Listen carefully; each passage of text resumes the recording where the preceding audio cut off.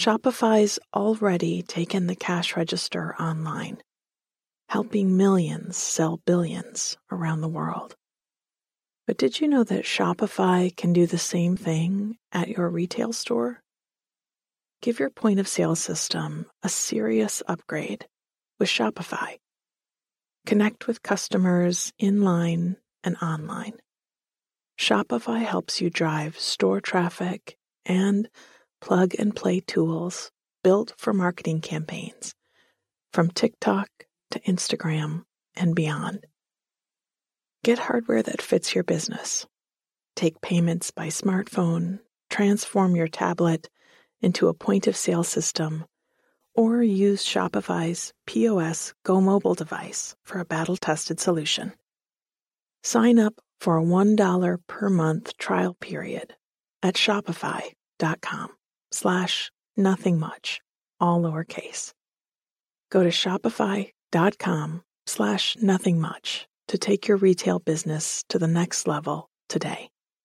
Shopify.com/nothingmuch. Welcome to the 5th anniversary special of Bedtime Stories for Everyone, in which nothing much happens. You feel good, and then you fall asleep. I'm Catherine Nicolai.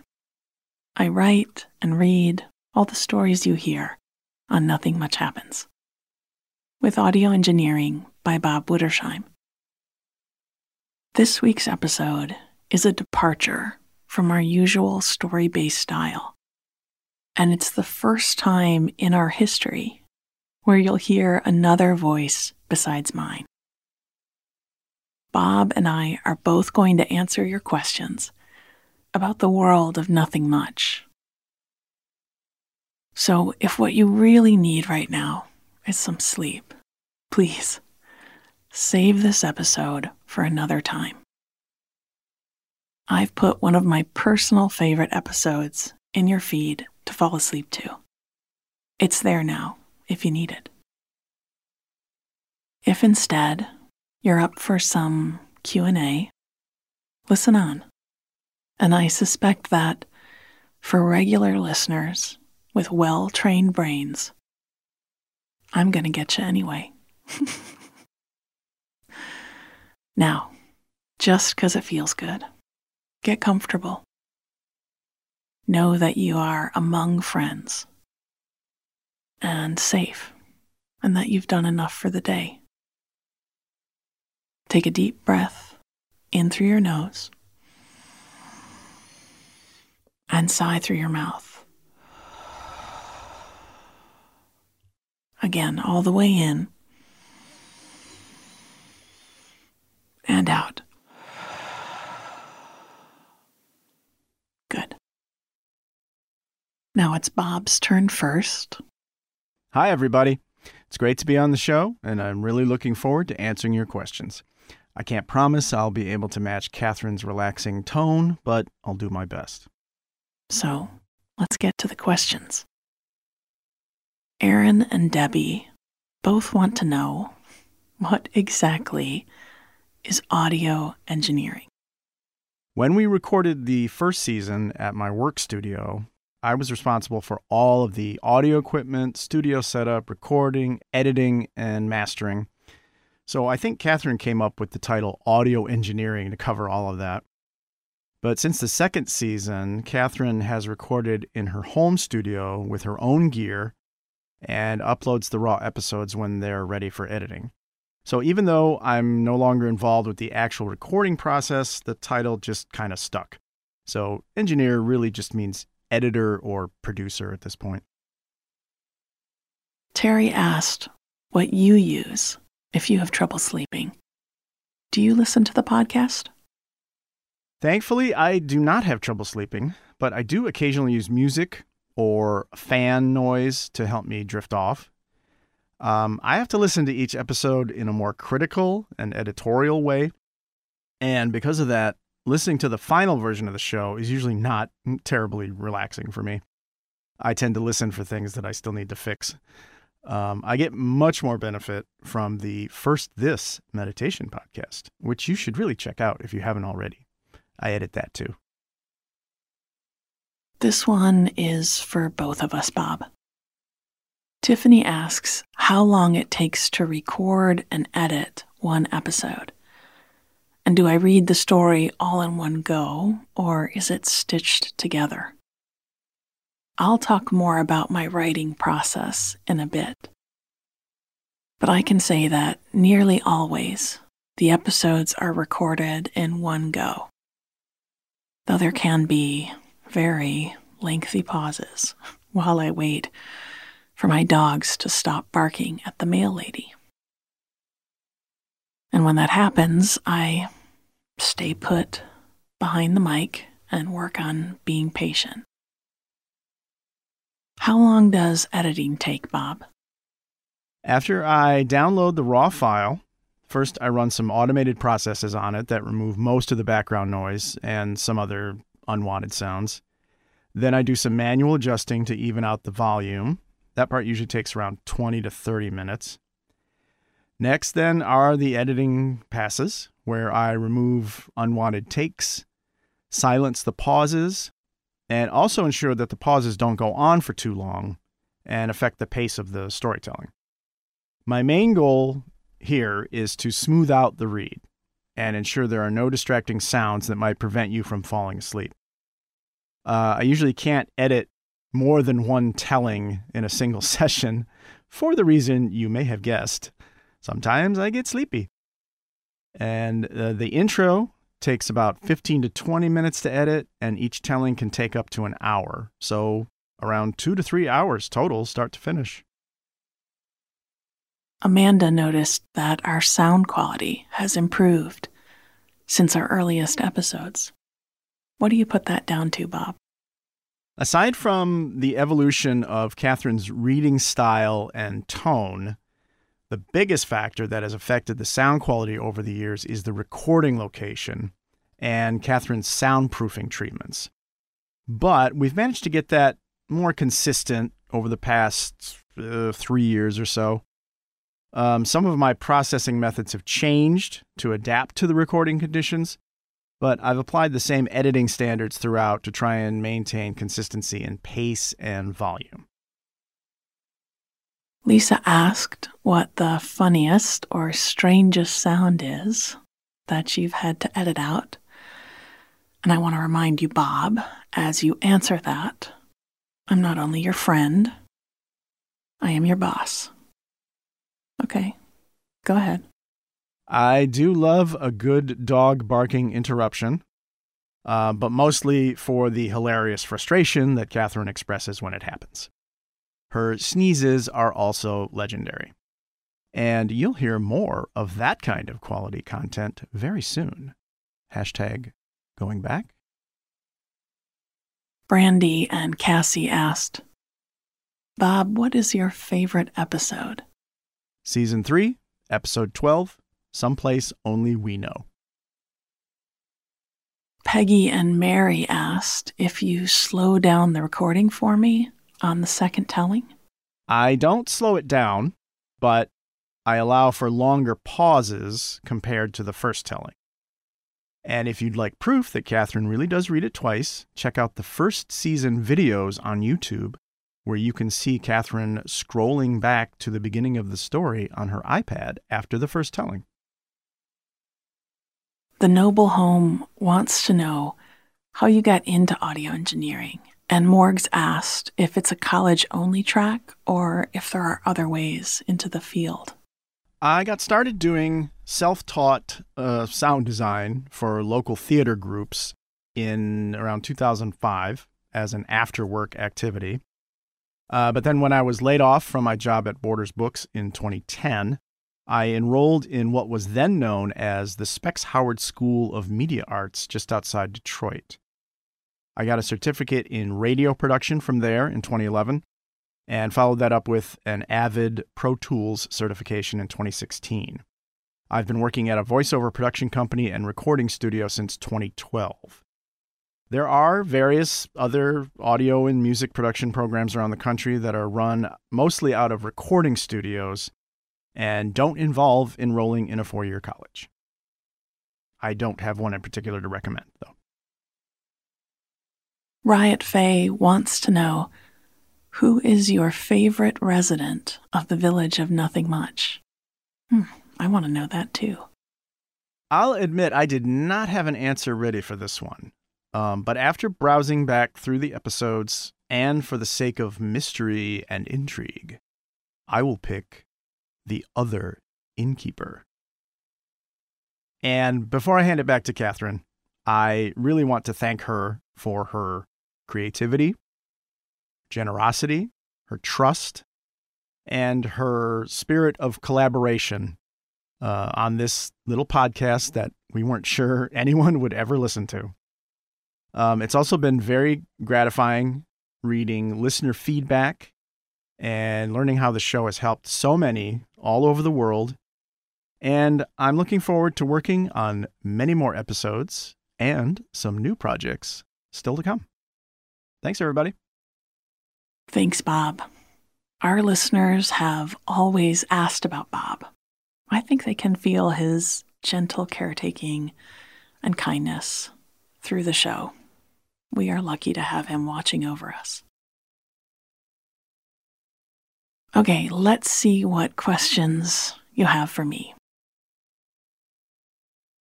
Lots of folks, Sarah, Rochelle, Carmen, Siren Song, and others, asked how Bob and I met and started working together. We met through a mutual friend who is actually Megan, our social media manager, aka your fairy pod mother. And we didn't know each other that well, but when I had the idea for the show, I sent Bob a message, and he got right back to me and said, "Hey, let's give it a go. Come on into the studio," which shows the kind of generous person he is. We work on this show as well as my meditation show, First This, and other projects together that should be available to you in a few months. Bob knows the show as well as I do, and frequently listens to me when I need to talk something through or I need his opinion. Our conversations are made up almost entirely of memes we send each other.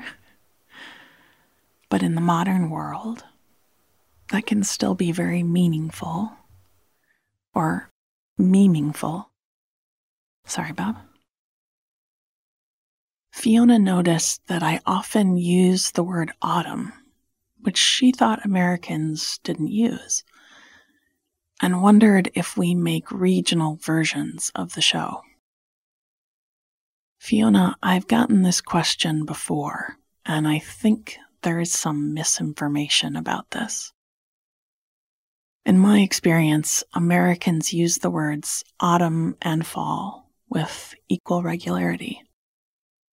So, no, we don't have different versions of the show, though I did try to sneak a British pronunciation past Bob a few episodes back. He took it out and said he was saving me from myself, which was probably true, and I appreciate that, Bob. Liz asks if I have pets of my own, and if that's where my animal inspiration comes from. We do have pets, Liz. My wife and I have a long-haired blonde dachshund named Portia. She is 13, and her favorite thing is to not go on a walk. She lays beside me, snoring as I write. Then we have Ladybug, who is about 6, and a black and tan Chihuahua. She has lots of energy, loves walking, and has those little tan dots for eyebrows. She's great. And finally, we just adopted another old lady Chihuahua a few months ago named Cricket. She's at least 8, but could be as old as 12, and is the sweetest soul I have met in a while. I am head over heels for her, and we are attached at the hip all day long. And all animals inspire me. I have loved animals all my life and have been lucky enough to have been friends with many dogs and cats, so I can write lots of stories about them.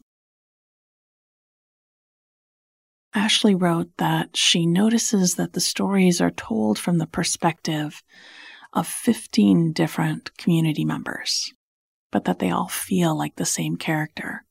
So are they really just me imagining what it would be like to be a baker or a bookseller? Well, Ashley, first I'd say that, in my opinion, there are a lot more than 15 narrators in these stories. Almost all of the people we hear from, we only hear from once. At least that is how I experience them as I write. As to them feeling like they are all the same character, well, I think because I am first and foremost hoping to put you to sleep. I want the narrators to feel fairly universal, as if, whoever you are, you could step into their shoes. Imagine yourself behind the counter at the bookshop, or out on a walk with Crumb. Also, the villagers have a lot in common. There is a thread of compassion and kindness and appreciation for small things that runs through every member of the community. It is their shared ethos, so I can understand why they feel similar. Amanda and several others asked about the timeline of the inn, and I have to tell you that I keep that deliberately a bit mysterious. We know that the inn was open for many years when the current innkeeper was a child, and that it then sat empty for a long time. Now it's been renovated and reopened. For how long exactly? What pulled this innkeeper to her current calling? Are there harmonies between the first staff and the current staff? Ooh, I love a mystery, and I hope you do too. The thing is that I feel like there is something magical about the innkeeper and the inn itself, and I want to leave the door open to explore more about it, so I don't pin it down too tightly. Kind of feels like she needs her own book, huh? Evelyn and Margot and others asked how long I plan on continuing the podcast. How many more stories do I have up my sleeve? Friends, I have so many stories to tell you. I see possibilities everywhere. I have a long list of ideas I haven't even started to work on. So I promise to be here, speaking you to sleep for as long as I am able. And I think I'll be able for a good long time. Elizabeth, Cheryl, and Akela very kindly asked about another book. And I have good news there. My second book has already been written. And right now we are just looking at the best way to bring it to you. But I think before the year is out, in one form or another, you'll be able to enjoy it. I tell bigger stories in it, dig a bit deeper into some familiar characters and new ones as well. It's based on the story called Old Houses, which I think is a hidden gem. If you've ever walked down a street in a neighborhood and wondered who lives in each house and what their story is, well, I wrote it for you. Denise asked if international editions of my book needed to be changed to account for cultural differences. Good question, Denise. Yes, the book published in 34 territories, so some things didn't translate, and I largely relied on my publishers to find equivalents that made sense. But lots did resonate all around the world. We, all of us, enjoy a walk, a hot drink, fresh sheets, times of companionship and solitude, and baked goods. There is an Italian saying, che tutto il mondo è un paese, which means that the whole world is one country, one land. I agree. Sarah was curious about my favorite season to write about. And I had to think about this one for a minute because I find a lot to appreciate in every season. But I think it's autumn. I love the cool air, the leaves changing, the scents and the sights. And there is a coziness that is stitched into the very days of that season. So, fall, that's when I shine the brightest. Tina noticed how effective those 2 deep breaths that we take are, and wondered why that was. Tina, the yoga teacher in me, is so glad you asked. Breathing is a way to speak directly to your parasympathetic nervous system. And when we have that extended exhale, like we do in a sigh, your system gets the message that all is well. We don't need to fight or flee. In fact, we can rebuild. A simple way to think about your breathing is to equate it to a pendulum. When we're inhaling, the pendulum swings over to the sympathetic nervous system, which can give us energy or, when we're too revved up, make us anxious. When we're exhaling, the pendulum swings toward the parasympathetic nervous system for rest and digest. So just by shifting to a longer inhale or a longer exhale, holding the pendulum in one zone or the other, you can bring your energy up or down. I find that really empowering. It's easy and discreet to use. You can do it when you're in line at the grocery store or doing whatever. Let's do it now. It just sounds so good. Breathe in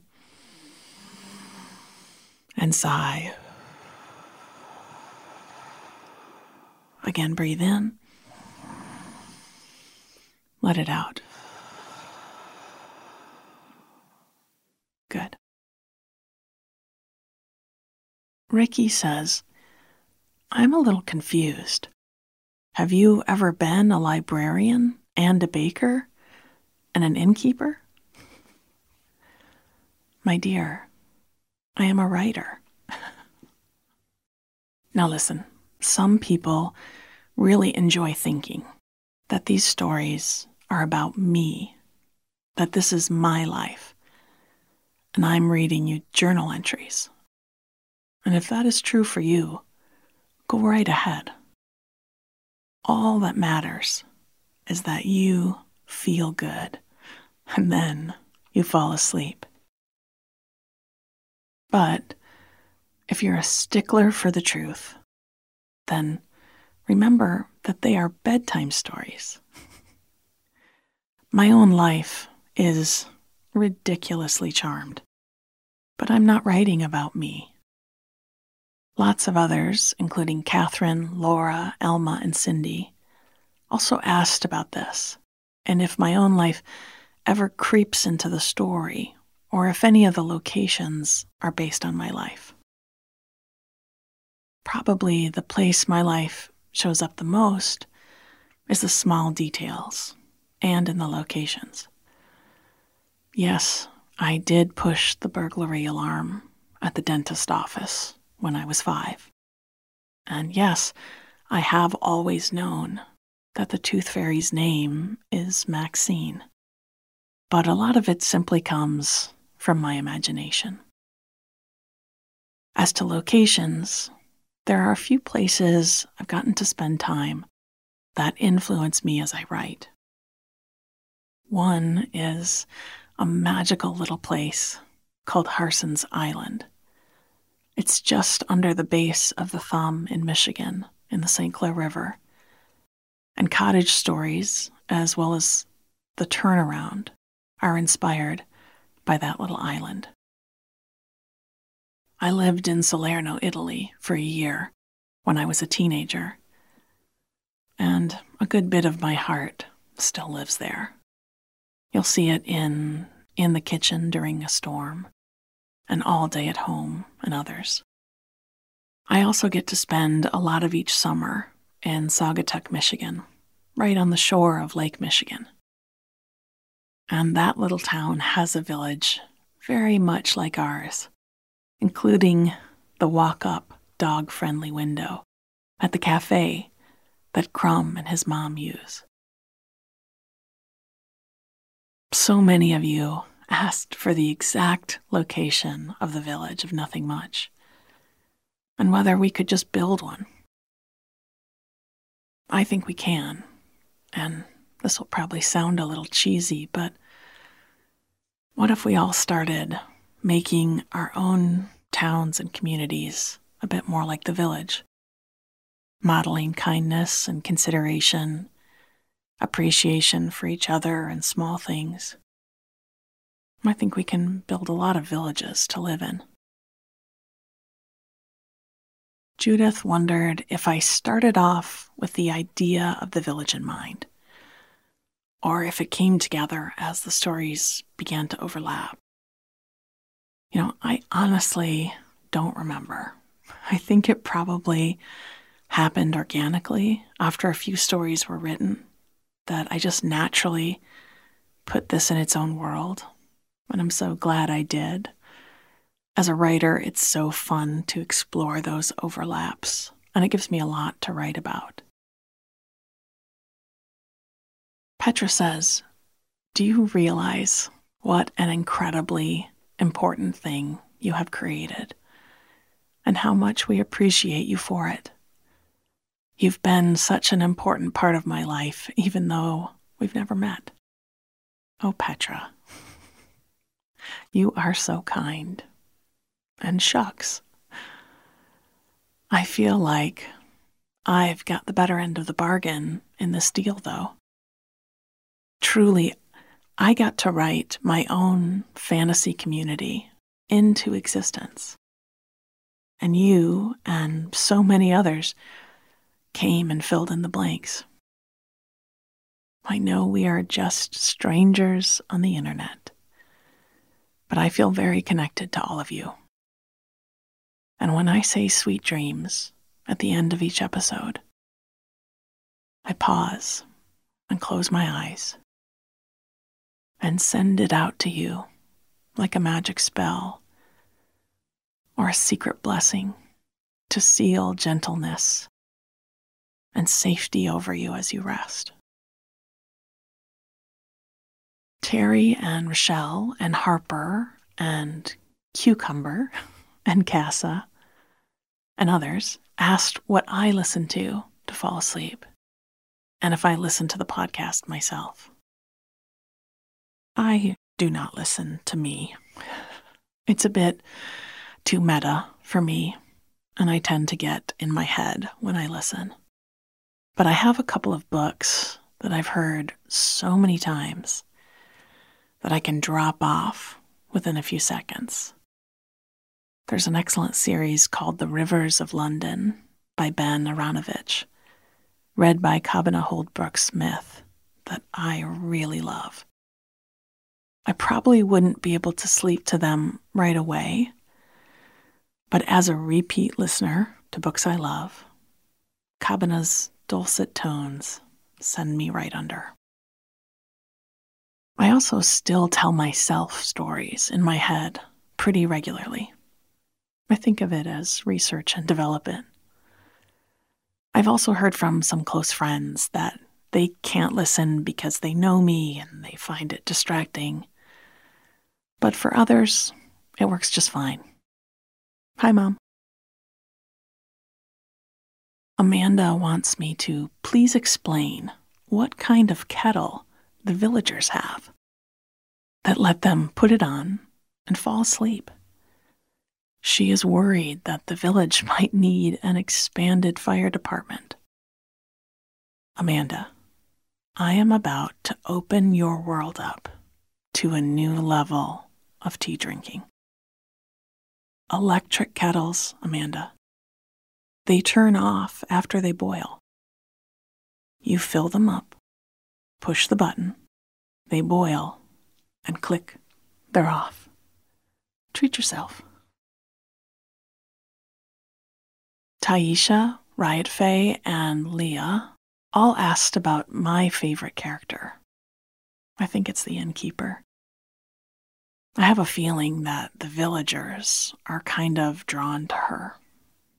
They show up even when they aren't staying at the inn, so that she can pour them a cup of coffee. And she knows more than she's telling about the history of that place. Maybe we'll learn more about it someday. Judy, like so many of you, has asked for Chef's coffee cake recipe. Y'all, if such a thing existed, if I was talented at recipe development, I would do this for you. I get asked for recipes for the food in the show all the time, and I think it's a compliment that you feel that the world of NMH is real and that there must be real recipes for these meals. But, babies, I'm just daydreaming. I wrote a few recipes for my book, and I found out how challenging that is. For example, I tried to create a unique and delicious chai recipe to go along with the Spice Shop episode. Book only. You should get it. And 12 attempts later, I had to break it to my editors that it would not be included in the book. Maybe one day I'll collaborate with someone who has those talents. Judy, Michelle, Carolina, and Laura asked how I keep the storyline straight, and if I have a string board or chart beside my writing desk. No, I don't, but I should. Good idea. I'm holding it all in my little beanie right now. And I usually, as I write, am opening past stories and checking details to make sure I'm sticking to what is canon. But sometimes I miss stuff. A few people asked about inconsistencies, and very generously thought it must have a storytelling reason behind it, rather than me just making a mistake. Which, after 200 plus episodes, is going to happen. Lauren says, I'm wondering, for nights when one wakes up full of fear, for whatever reason, an unsettling nightmare, dreading a test result or other unknown, what rituals, thoughts, stories, or images bring you back to center and help you to sleep in those moments? Thank you, Lauren. First, let me say that I know that feeling, that you aren't alone in that moment even if it feels like you are. I'm wishing you comfort and ease. When I experience what you're describing, I start by acknowledging it. That might seem small, but it actually will let you move on a bit. And if you don't, you'll be stuck for a while. And this is true in general of intrusive thoughts. I think of it like when you're meeting a friend at a restaurant, and they're there before you, they're already at the table. And when you come in, they stick their arms straight up in the air and wave like crazy. As soon as you make eye contact, they put their arm down. Those thoughts and feelings will keep waving at you. So just make eye contact, and they'll start to put their arms down. Sometimes I say to myself, I feel afraid. I feel unsettled. Then use that pendulum of breathing. Take a few sighing breaths. And if you can, try to double the length of your exhale. The thing is, when the alarm bell has rung in your nervous system, our higher thinking skills go offline. So you can't reason with it. Instead, speak the language of the body to get back to feeling safe.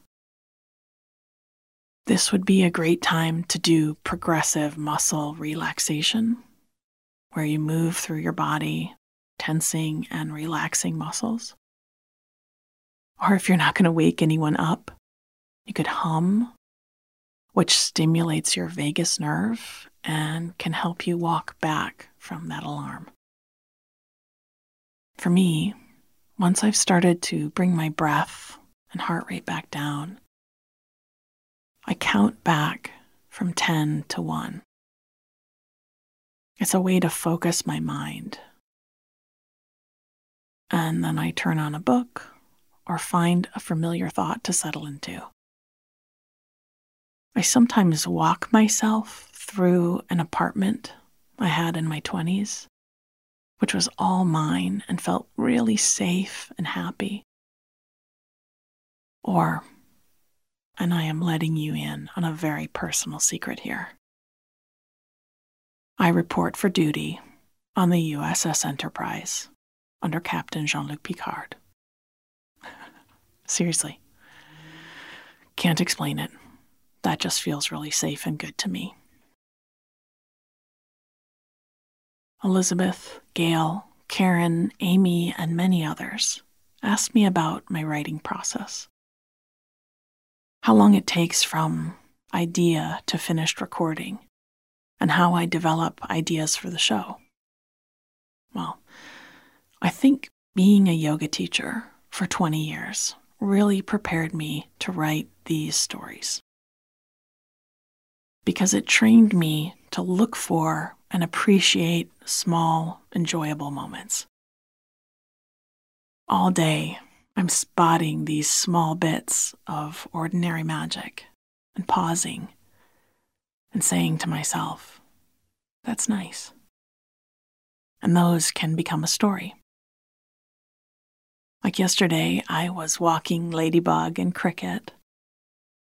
And because we walk almost every day, I noticed that a vine had just budded out on a fence that I'd passed the day before. I got to see the change there. That feels quite special to me. So I stopped. The dogs were pulling, but they waited.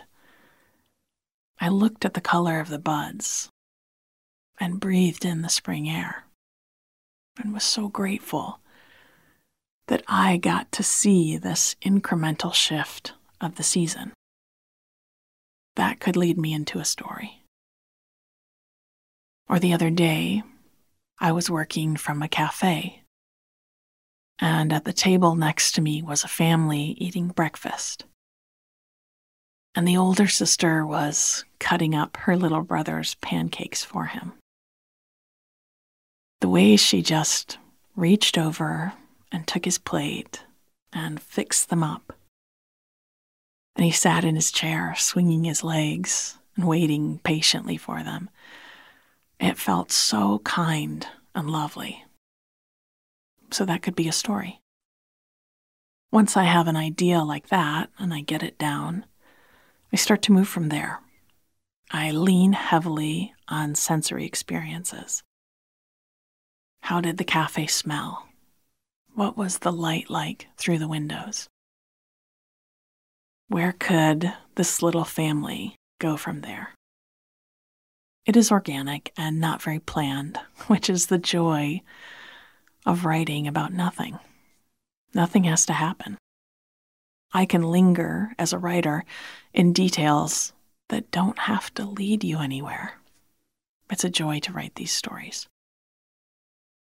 Usually I'll write a story in an afternoon and then set it aside and come back to it a few times, reading it out loud and listening for anything that doesn't feel right, rewriting as needed. Then I record all in one go and send it to Bob. Depending on his schedule, he gets it back to me within a few days. Riley, Nancy, Izzy, and Joe asked how I started writing, and specifically started writing this kind of work. Well, here is where I give you a little creative pep talk, if you're interested in writing or doing something artistic. I never wrote before I started Nothing Much Happens. I didn't even consider myself a creative person. I wanted to write. I just had that overwhelming doubt that I had anything to say that someone would want to hear. And then I had what I call my reckoning of mediocrity, where I said to myself, why does it have to be perfect? Why should that stop me from doing something I want to do? So what if it's not the best? Can't it just be something I do? So I started, and I fulfilled the wildest dreams of my life. To write a book and publish it all over the world. To write for you every week. So stop waiting to feel ready. There is nothing that can happen to you that is scarier than spending your life being afraid that something will happen to you. As to writing this style of fiction, I wanted to write it for myself first. I'd read books before bed and often find myself so emotionally wound up by what was happening with the characters that I couldn't find a place to put my brain in order to sleep. I kept thinking, there needs to be something for this exact moment. And then I realized I should just make it. And I'm so glad that I did. Leah asked how I keep up with this level of creative output. And I think it's partly because of all of you. You are counting on me. And I want to be there for you. And also because writing in this style is therapeutic to me. Honestly, it's a lovely kind of meditation. And now that I have learned to flex the muscle of creativity, it's a wheel that just keeps turning. I need to write. So it's very helpful that you have a need to listen. Essie says, there have been a few episodes with references to same-sex partnerships, chosen families, and being an aunt rather than a parent. First, thank you for putting these out. They make me and my partner feel seen. Given our current culture, do you ever think twice about sharing these queer nods? Thanks for that question, Essie. I don't think twice about it. We do hear the tiniest bit of pushback, but I want you to know it's 0.00001% of the comments and messages we get. We hear from so many other people who appreciate it. So many queer people, and especially queer young people, who feel included for the first time. And as a queer person myself, I will weather any amount of nonsense that comes our way over it. You and I exist in the world. So you and I exist in the village. Cassie, Emily, Brandy, and others want to know which episode is my favorite and which is the most listened to. My favorite story is probably Fireflies on a Summer Night, because it was the first time I indulged an impulse to write more magic into the village. I felt like I'd been holding it in for a while. And when I wrote that, it felt like I was coming into my own voice a bit more. The most downloaded app is a little hard to pin down, just because we've changed hosts a few times and lost some data along the way. But a sleeper hit, pun intended, from last year was Rain and Shine. It got a lot of downloads, as did Friendsgiving again. Maybe go re-listen. Mooney, Jade, and Aaron asked similar questions about how I think the characters look, and if I see them in my mind with particular characteristics. And I actually have a condition called aphantasia, so I don't see them at all. Aphants lack the ability to visualize, so I can't picture anything. I can't create mental images. Honestly, when I met our illustrator, Leia, I was so excited because it was the first time I would get to see how anything in the village looks. I get asked about this a lot and how I can write such visual passages without the ability to visualize myself. And since this is the only way I've ever known my brain to be, all I can suppose is that visualizing is not necessary for what I do. My brain has adapted to provide me an understanding of these details without having access to the view screen, so to speak. Having this condition has its pluses and minuses. While I can't imagine my loved ones' faces, and my spatial reasoning is pretty crummy, I'm saved from reliving certain things, at least visually. I often hear people say, I can't unsee that, and I think, I can, and I already did. Well, there were so many more great questions that you sent in. Thank you for sending them. But we are running out of time tonight. Maybe I'll hop on Instagram to give you some more answers in a bit. For now, I'll leave you with this soft poem called Invitation by the great Mary Oliver, who asks us to pay attention, be amazed, and tell about it. Oh, do you have time to linger for just a little while out of your busy and very important day for the goldfinches that have gathered in a field of thistles? For a musical battle to see who can sing the highest note, or the lowest, or the most expressive of mirth, or the most tender. Their strong, blunt beaks drink the air as they strive melodiously, not for your sake and not for mine, and not for the sake of winning, but for the sheer delight and gratitude. Believe us, they say. It is a serious thing just to be alive on this fresh morning in the broken world.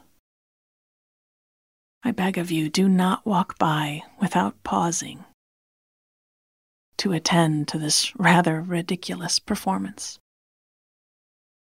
It could mean something. It could mean everything. It could be what Rilke meant when he wrote, "You must change your life." Sweet dreams.